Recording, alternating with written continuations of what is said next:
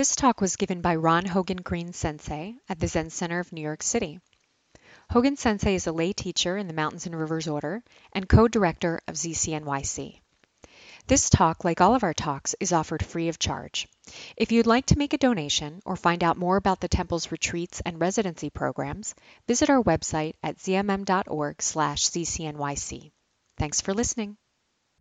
So, as I was looking at preparing for this talk, I realized there was no way I could write a talk for today. There was session last week. I had two significant responsibilities during that session.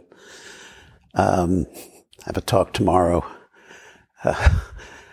Just wasn't going to happen, given home and life.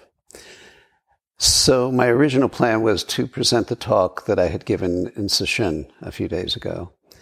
And that held right up until this morning.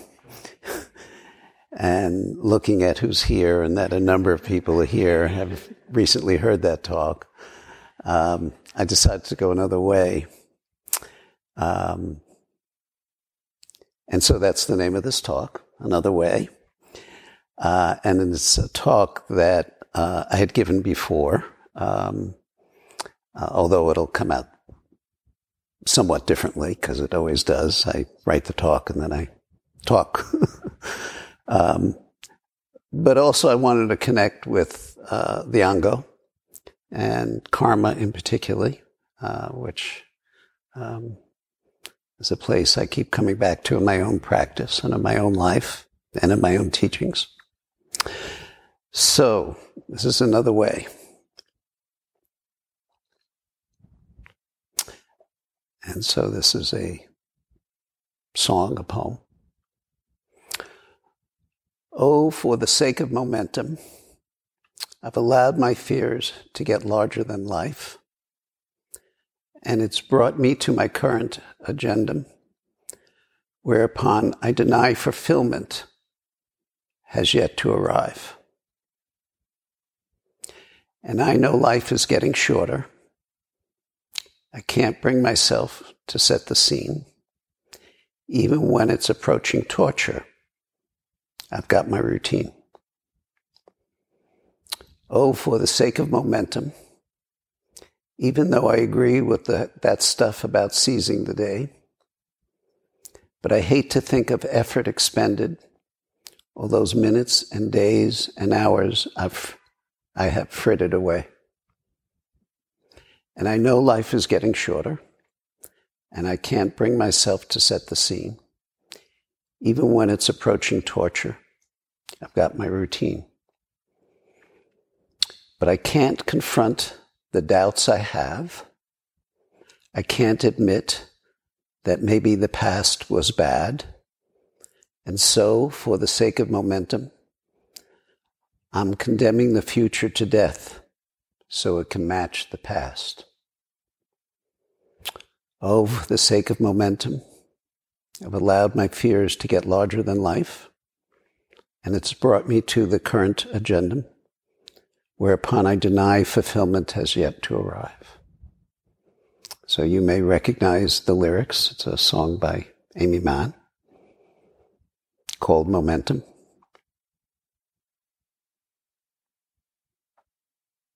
And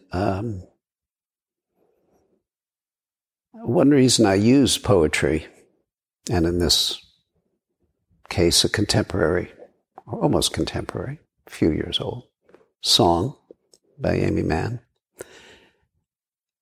is it so well expresses the First Noble Truth. I mean, here it is. It couldn't be better expressed in a way. And often poetry does that, and sets up our life and expresses our life from that perspective.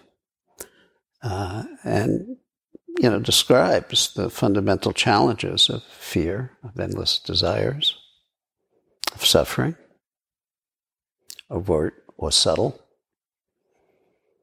And of course, these are not different from the time of the Buddha to now. And so our culture reflects this in song and poetry and in spiritual practice. We still face fear, and how we live and work with our fear determines to a significant degree how well we live and how we affect others. These particular lyrics might seem extremely depressing, or perhaps maybe not even relevant to your life.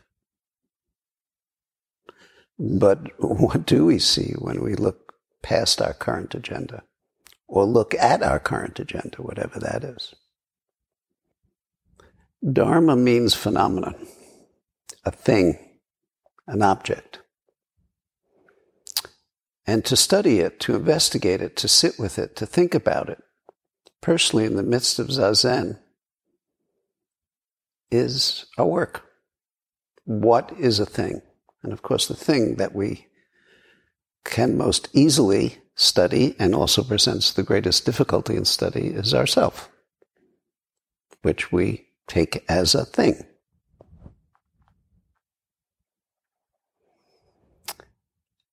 And so we should not take lightly this study, which is centered in zazen, but not exclusive to zazen. I mean, in a sense, how do we get at ourselves? How do we expose ourselves to ourselves?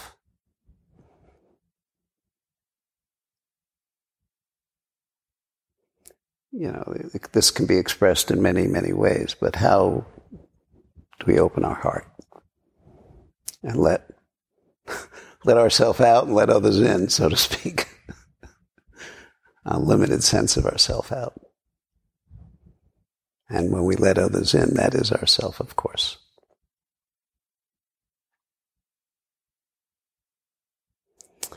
So clearly what stops us is fear.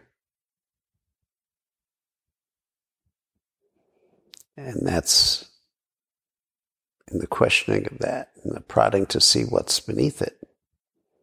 And where does fear live, and what is it about? And how does it work to infiltrate what we think, hold on to our positions,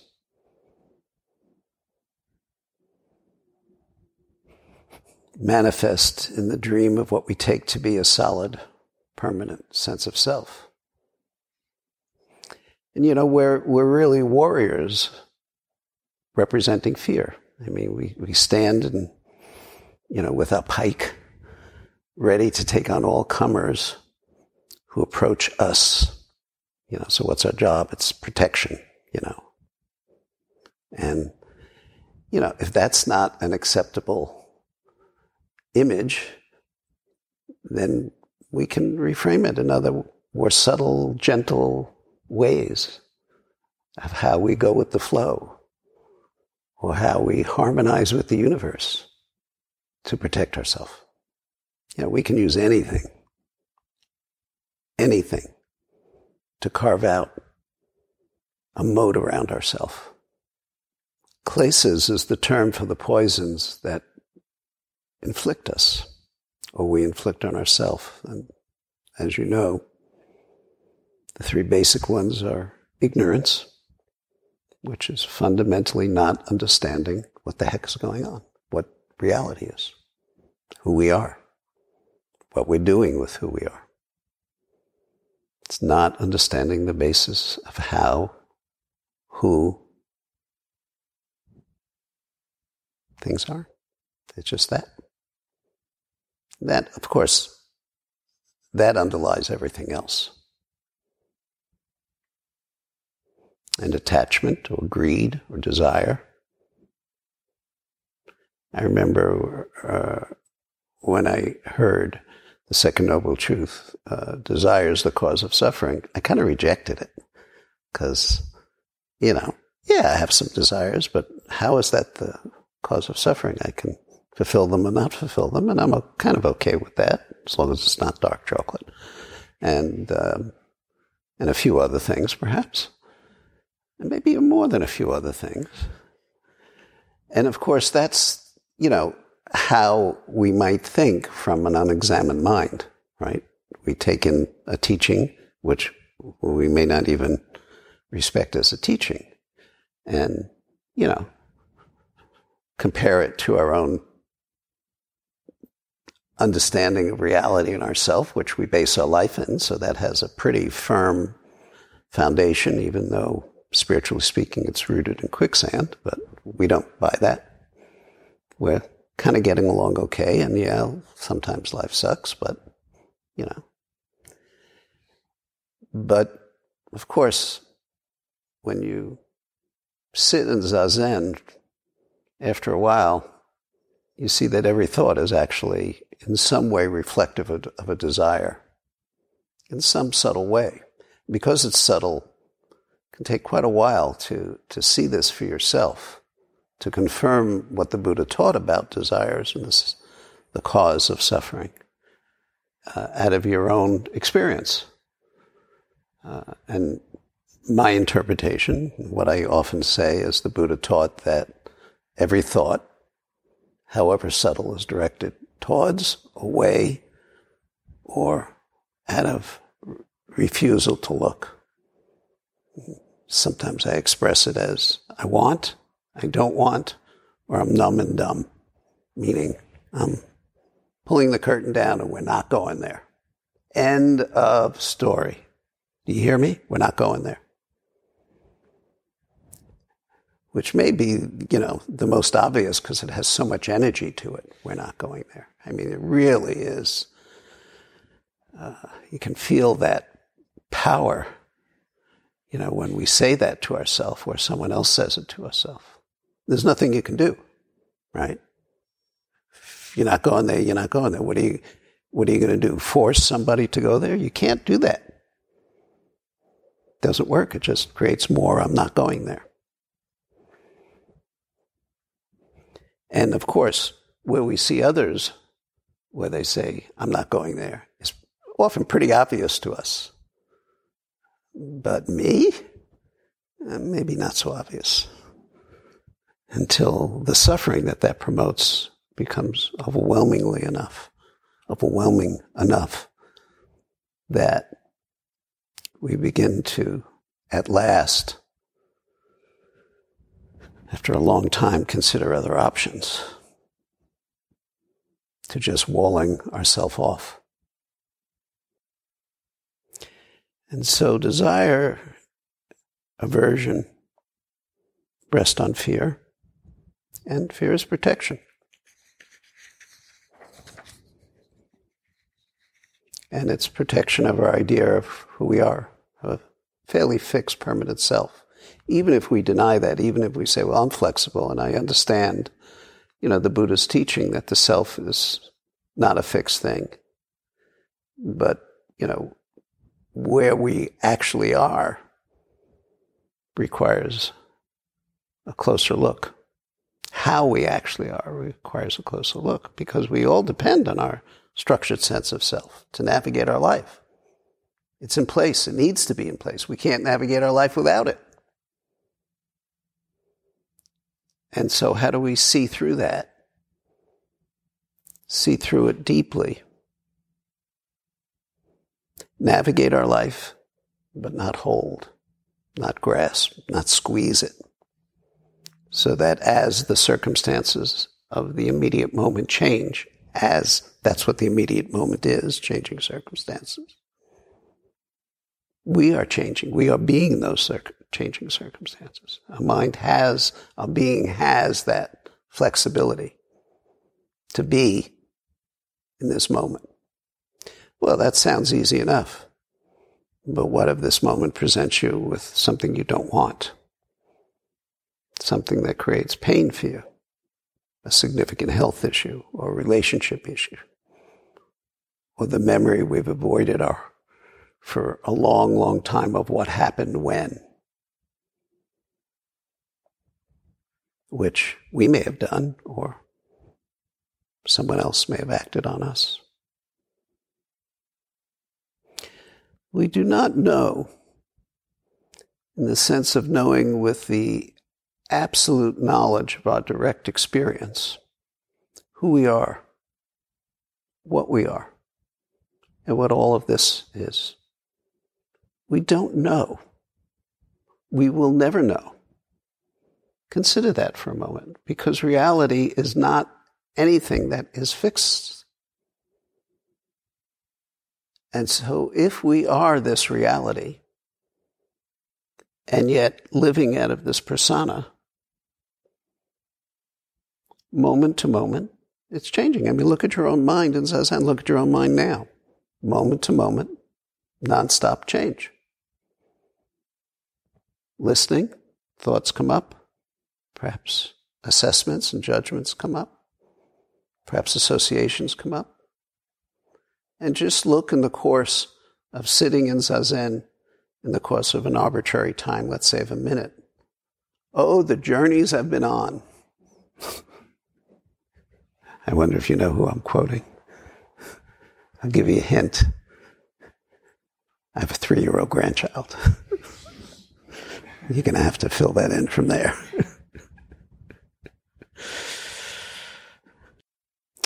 So the three poisons and the klesas, the neuroses that arise out of them, the unrealities, are the roots of our samsaric existence, meaning the roots of how we live.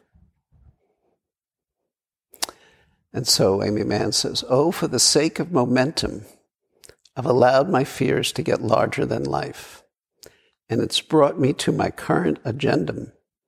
I don't know if that's actually a word, agendum, but it fits, it rhymes. Whereupon I deny fulfillment has yet to arrive. And boy, that's a beautiful summary of life and practice. I mean, we can start with the last line. I deny fulfillment has yet to arrive. When I was, some time ago, a long time ago, as it turns out, I had a friend who was a very terrific calligrapher. And I was struggling with the tension between the teaching that I am whole and complete and inherently fulfilled by this,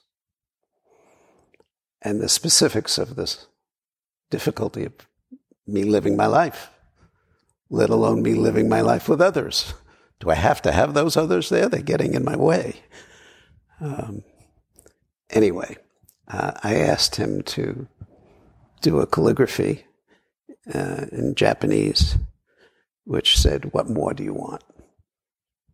And I hung that next to my altar, just as a reminder, what more do you want? And, in zazen, you can connect with that in a deep and real way. Here you are. And in the moment when your mind quiets down and you're present, even though it may not be completely quiet, you're present. You get a sense that there's nothing else other than this. I think you get a sense. I get a sense. I think that's available to everybody, that this is the doorway into that wholeness. And of course, in a much deeper sense, as you go deeper into yourself through this practice, then that becomes insight, wisdom. Then that becomes the wholeness of your life and of your being manifested at this moment and reflected in each person that you see. That's the beginning of opening your heart, of seeing the wholeness of each person, starting with yourself. So, meanwhile, for the sake of momentum, for the sake of habit, for the sake of familiar, for the sake of this is the life we've created, I've allowed my fears to get larger than life. And isn't that interesting? That the fears of anything actually is much larger than the actuality of it when what we're fearing comes to pass. I mean, think about it. Suppose you have cancer and a terminal diagnosis. A lot of fear there. A lot of fear before the diagnosis, maybe, of your health and sickness, or suspicion of it, or waiting for the diagnosis. But when you actually are present with it in that moment, and it being whatever your fear is about, what is there? What is there beyond the fear? It's just as it is. Now, of course, we want it not to be there. We want it to go away. But that's another desire. That's,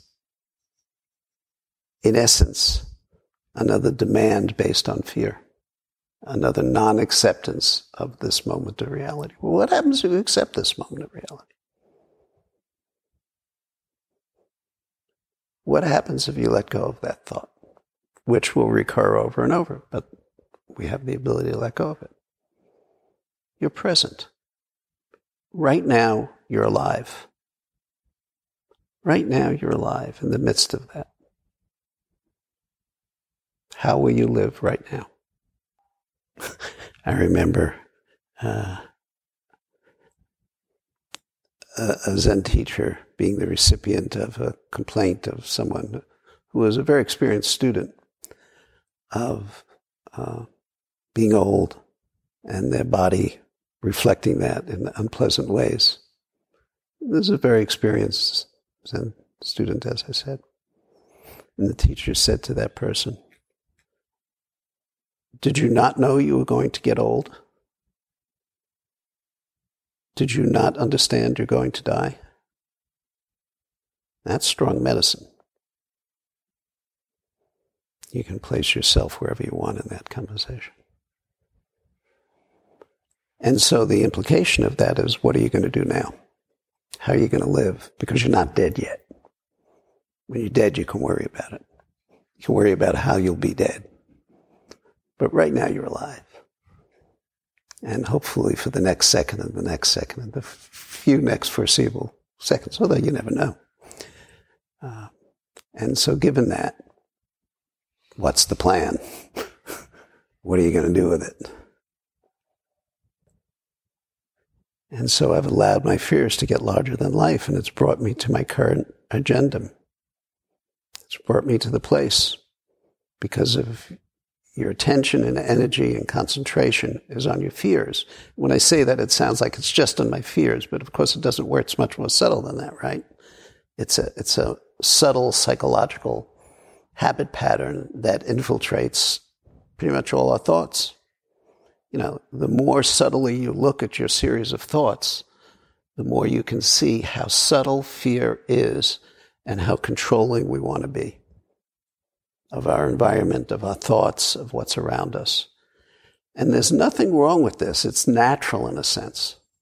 It's the first noble truth made large, meaning visible to us. And so now we have power in the best sense of the word, to see that, to not be a puppet dancing on the strings of fear, to actually respect what our mind is producing and to be sensitive to the fears and acknowledge them. And you know, our fears need to be respected. They need to be honored. The things we should be fearful of. But the momentum of them and the karma, to say it another way, of fear is, of course, more thoughts of fears. And so that momentum that she's speaking about have allowed my fears to get larger than life. And they are larger than life. You know, our projection of things never matches the direct experience of it. So the sake of momentum, we all know this. I mean, momentum is the life we've created for ourselves. And the way that we accept what has happened to us. I mean, what has happened to us, in a sense, is outside our direct control. And so it's tempting just to sail our little ship of ourself in whatever direction the wind blows, without any awareness of our mind. And that's a life of self-disempowerment and defeat And it's relying on that to hold our life in the frame we've created, in the story we've created, to make sense of it. Well, this happened to me, and there's nothing I can do about it. And I know life is getting shorter, and I can't bring myself to set the scene. Even when it's approaching torture, I've got my routine. You know, we're addicts. We're addicts of our routine.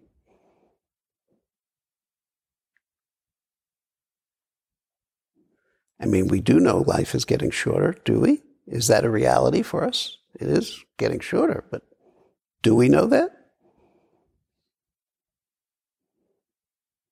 I mean, the evening gatha that we say to close the evening sure points it out in a dramatic way, which we can easily relate to and then forget as we walk out the door.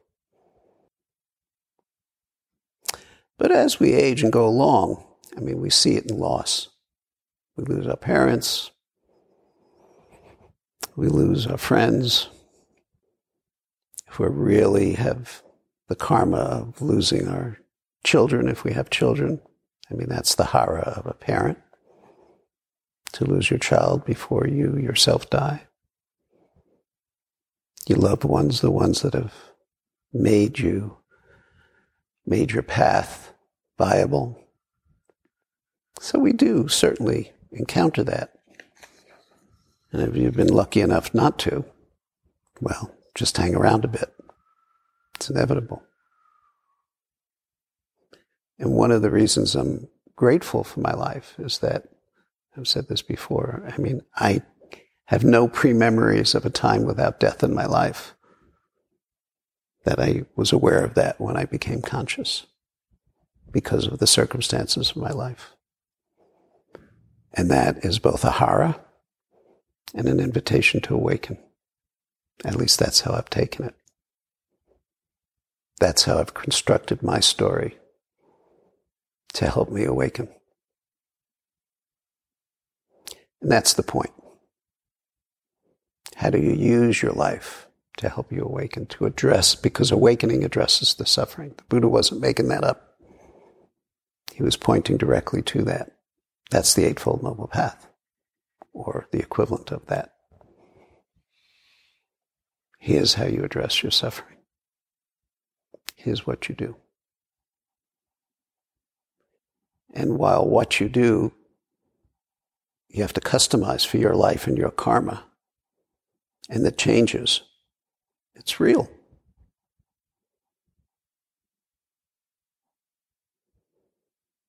So we've got our routines, and we rely on the ballast of those routines for safety. It's what's familiar, and how clearly we see the approaching storm and know the center cannot hold. We're holding on to what we know. We trust our pain. We trust our disappointments. We trust our distance from ourselves because it's also familiar. We know this. We're very familiar with it. We've lived it. And anything other than that is to face what is unknown, undefined. And that's a real issue in spiritual practice. There'll be times in your practice, and specifically in your zazen, when you're going to come to the edge of yourself and you're going to have to decide in that moment, am I holding on or am I letting go? And my words don't adequately reach it. It's much more subtle than that. The good news is, no matter what you decide, there'll be more moments. That you can't use up all your chances as long as you're alive and practicing in zazen. The bad news is, if you make the choice to hold on, well, you got what you got. Now you got more of it. That's your momentum. Oh, for the sake of momentum. Even though I agree with that stuff about seizing the day, but I hate to think of effort expended, all those minutes and days and hours I've frittered away. I mean, the challenge of our momentum is that the conditioning is automatic and seamless and mostly invisible. And so until we see past that conditioning, the automatic responses of our mind, we don't have much of a chance. And we're generally not going to do that voluntarily. In a way, this practice takes us kicking and screaming into the depths of our own mind. I don't want to, I don't want to, I don't want to. But maybe we have to. And maybe we don't. Your call. I mean, as soon as there's any possibility of a path to fix our suffering, we move right towards it. But this is not about that. It's actually not that difficult to fix the surface level of suffering. We've got lots of ways to do that. You're an expert in that. But what makes this spiritual practice is we're looking at the source of your being, our being. Given that we tend to see through the lens of fear, we can look carefully at what we're afraid of and see what's beneath the fear. See what it's freezing. And that's where the wedge of practice, the ability to stop, just stop. Whatever you think, whatever you project, whatever you worry about, just stop. Stop in your breath. Let it go. Just stop. Let it go. Or be so completely with it that it's completely visible to you, which is stopping, which is being it, which is letting it go, because there is nothing to hold on to when you see into it like that. And it's brought me to my current agenda, whereupon I deny fulfillment has yet to arrive. So this is what we're facing in zazen practice. Allowing that fulfillment can arrive. And each time we see a thought, let it go, and come back to our breath, we're inviting that fulfillment. I think it's one of the reasons that we generally feel better after a day or days or even a period of zazen. Our mind is settled. We've let stuff go. Not necessarily with awareness of the process. And each time we turn the full light of our life, the light of attention to the practice of being aware, we're abandoning the agenda of Mara. We're abandoning samsara in that moment. Every time we let go, we're abandoning samsara. And the moment's add up. We are reconditioning ourselves.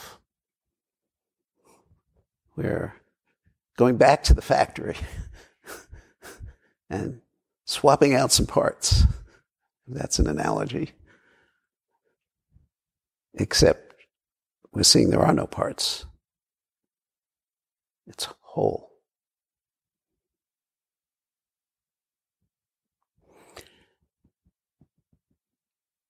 But I can't confront the doubts I have. I can't admit that maybe the past was bad. And so for the sake of momentum, I'm condemning the future to death so that it can match the past. I mean, that's pretty depressing. But I think it's real. I think there's a reality to it.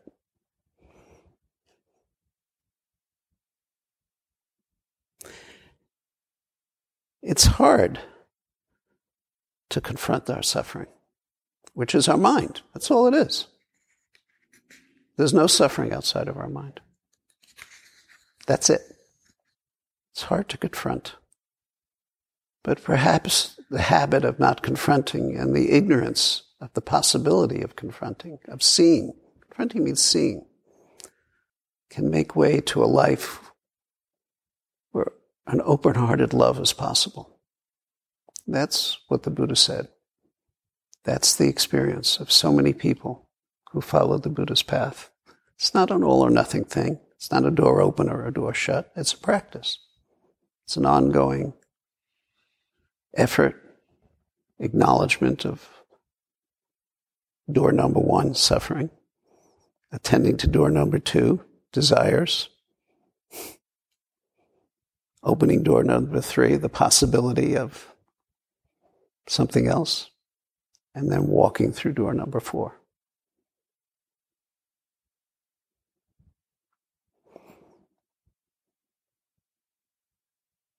Aimee Mann in another little song says, and believe me, I'm sparing you from singing this. It's not what you thought. When you first began it, you got what you want. And now you can hardly stand it, though. By now you know it's not going to stop. It's not going to stop. It's not going to stop till you wise up. The Buddha pointed very clearly on how to wise up. It's wonderful news. I mean, it takes what could otherwise be a pretty depressing perspective of the First Noble Truth and said, here's how. Here's how to address this. Now, in your particular life, figure it out, how that works for you. It's a recipe, but it's only a recipe. It's not the actual cookie or lasagna or whatever it is you're baking as your life. That's yours. He did point at suffering, and we need to start with what we may be creating out of a fundamental ignorance of who we are and what reality is. But he invited us to realize ourselves and to address it for ourselves and for others. And what's the basis of this? What's the basis of zazen? It's the direct personal experience of the no-thingness, the emptiness of all things, ourself and all selves. And then from the other side of emptiness, present in all the forms, all the things. All the things that are no things, all the no things that are things. You can't really wrap your head around it. But we can sure experience it. We can sure live out of it. Not as a thought process, not even as an understanding. I don't understand form as emptiness. Emptiness is form. But you can see it and you can experience it. You can realize that the form will not hold. It will not hold. Yourself will not hold. That all the momentum that is built up over years, decades, lifetimes can be seen into. And here's how.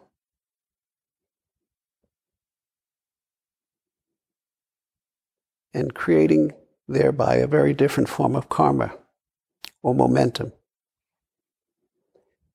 We all have that momentum of our life. It's brought us here, for example. And so that's the fundamental perspective. Do you know you have a choice? What kind of momentum do you want to create? And that choice is moment to moment. It's now.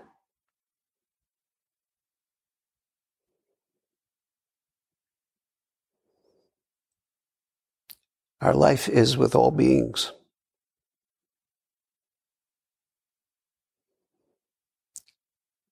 And we can live our life with all beings in a way that's loving and kind. And all we have to do is see into our own loving and kind heart. And in a strange and wonderful way, that's not so difficult. And it creates its own momentum, its own joy, its own fearlessness in the midst of fear. And it helps. It helps you, and it helps others.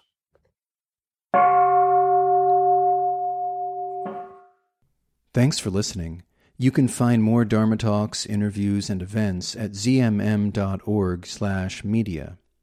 While online, please check out the Jizo Project, our multifaceted initiative to make Zen Mountain Monastery more accessible and welcoming to all. Learn about the new Jizo House building and accessibility enhancements to existing facilities that are just two aspects to this exciting endeavor.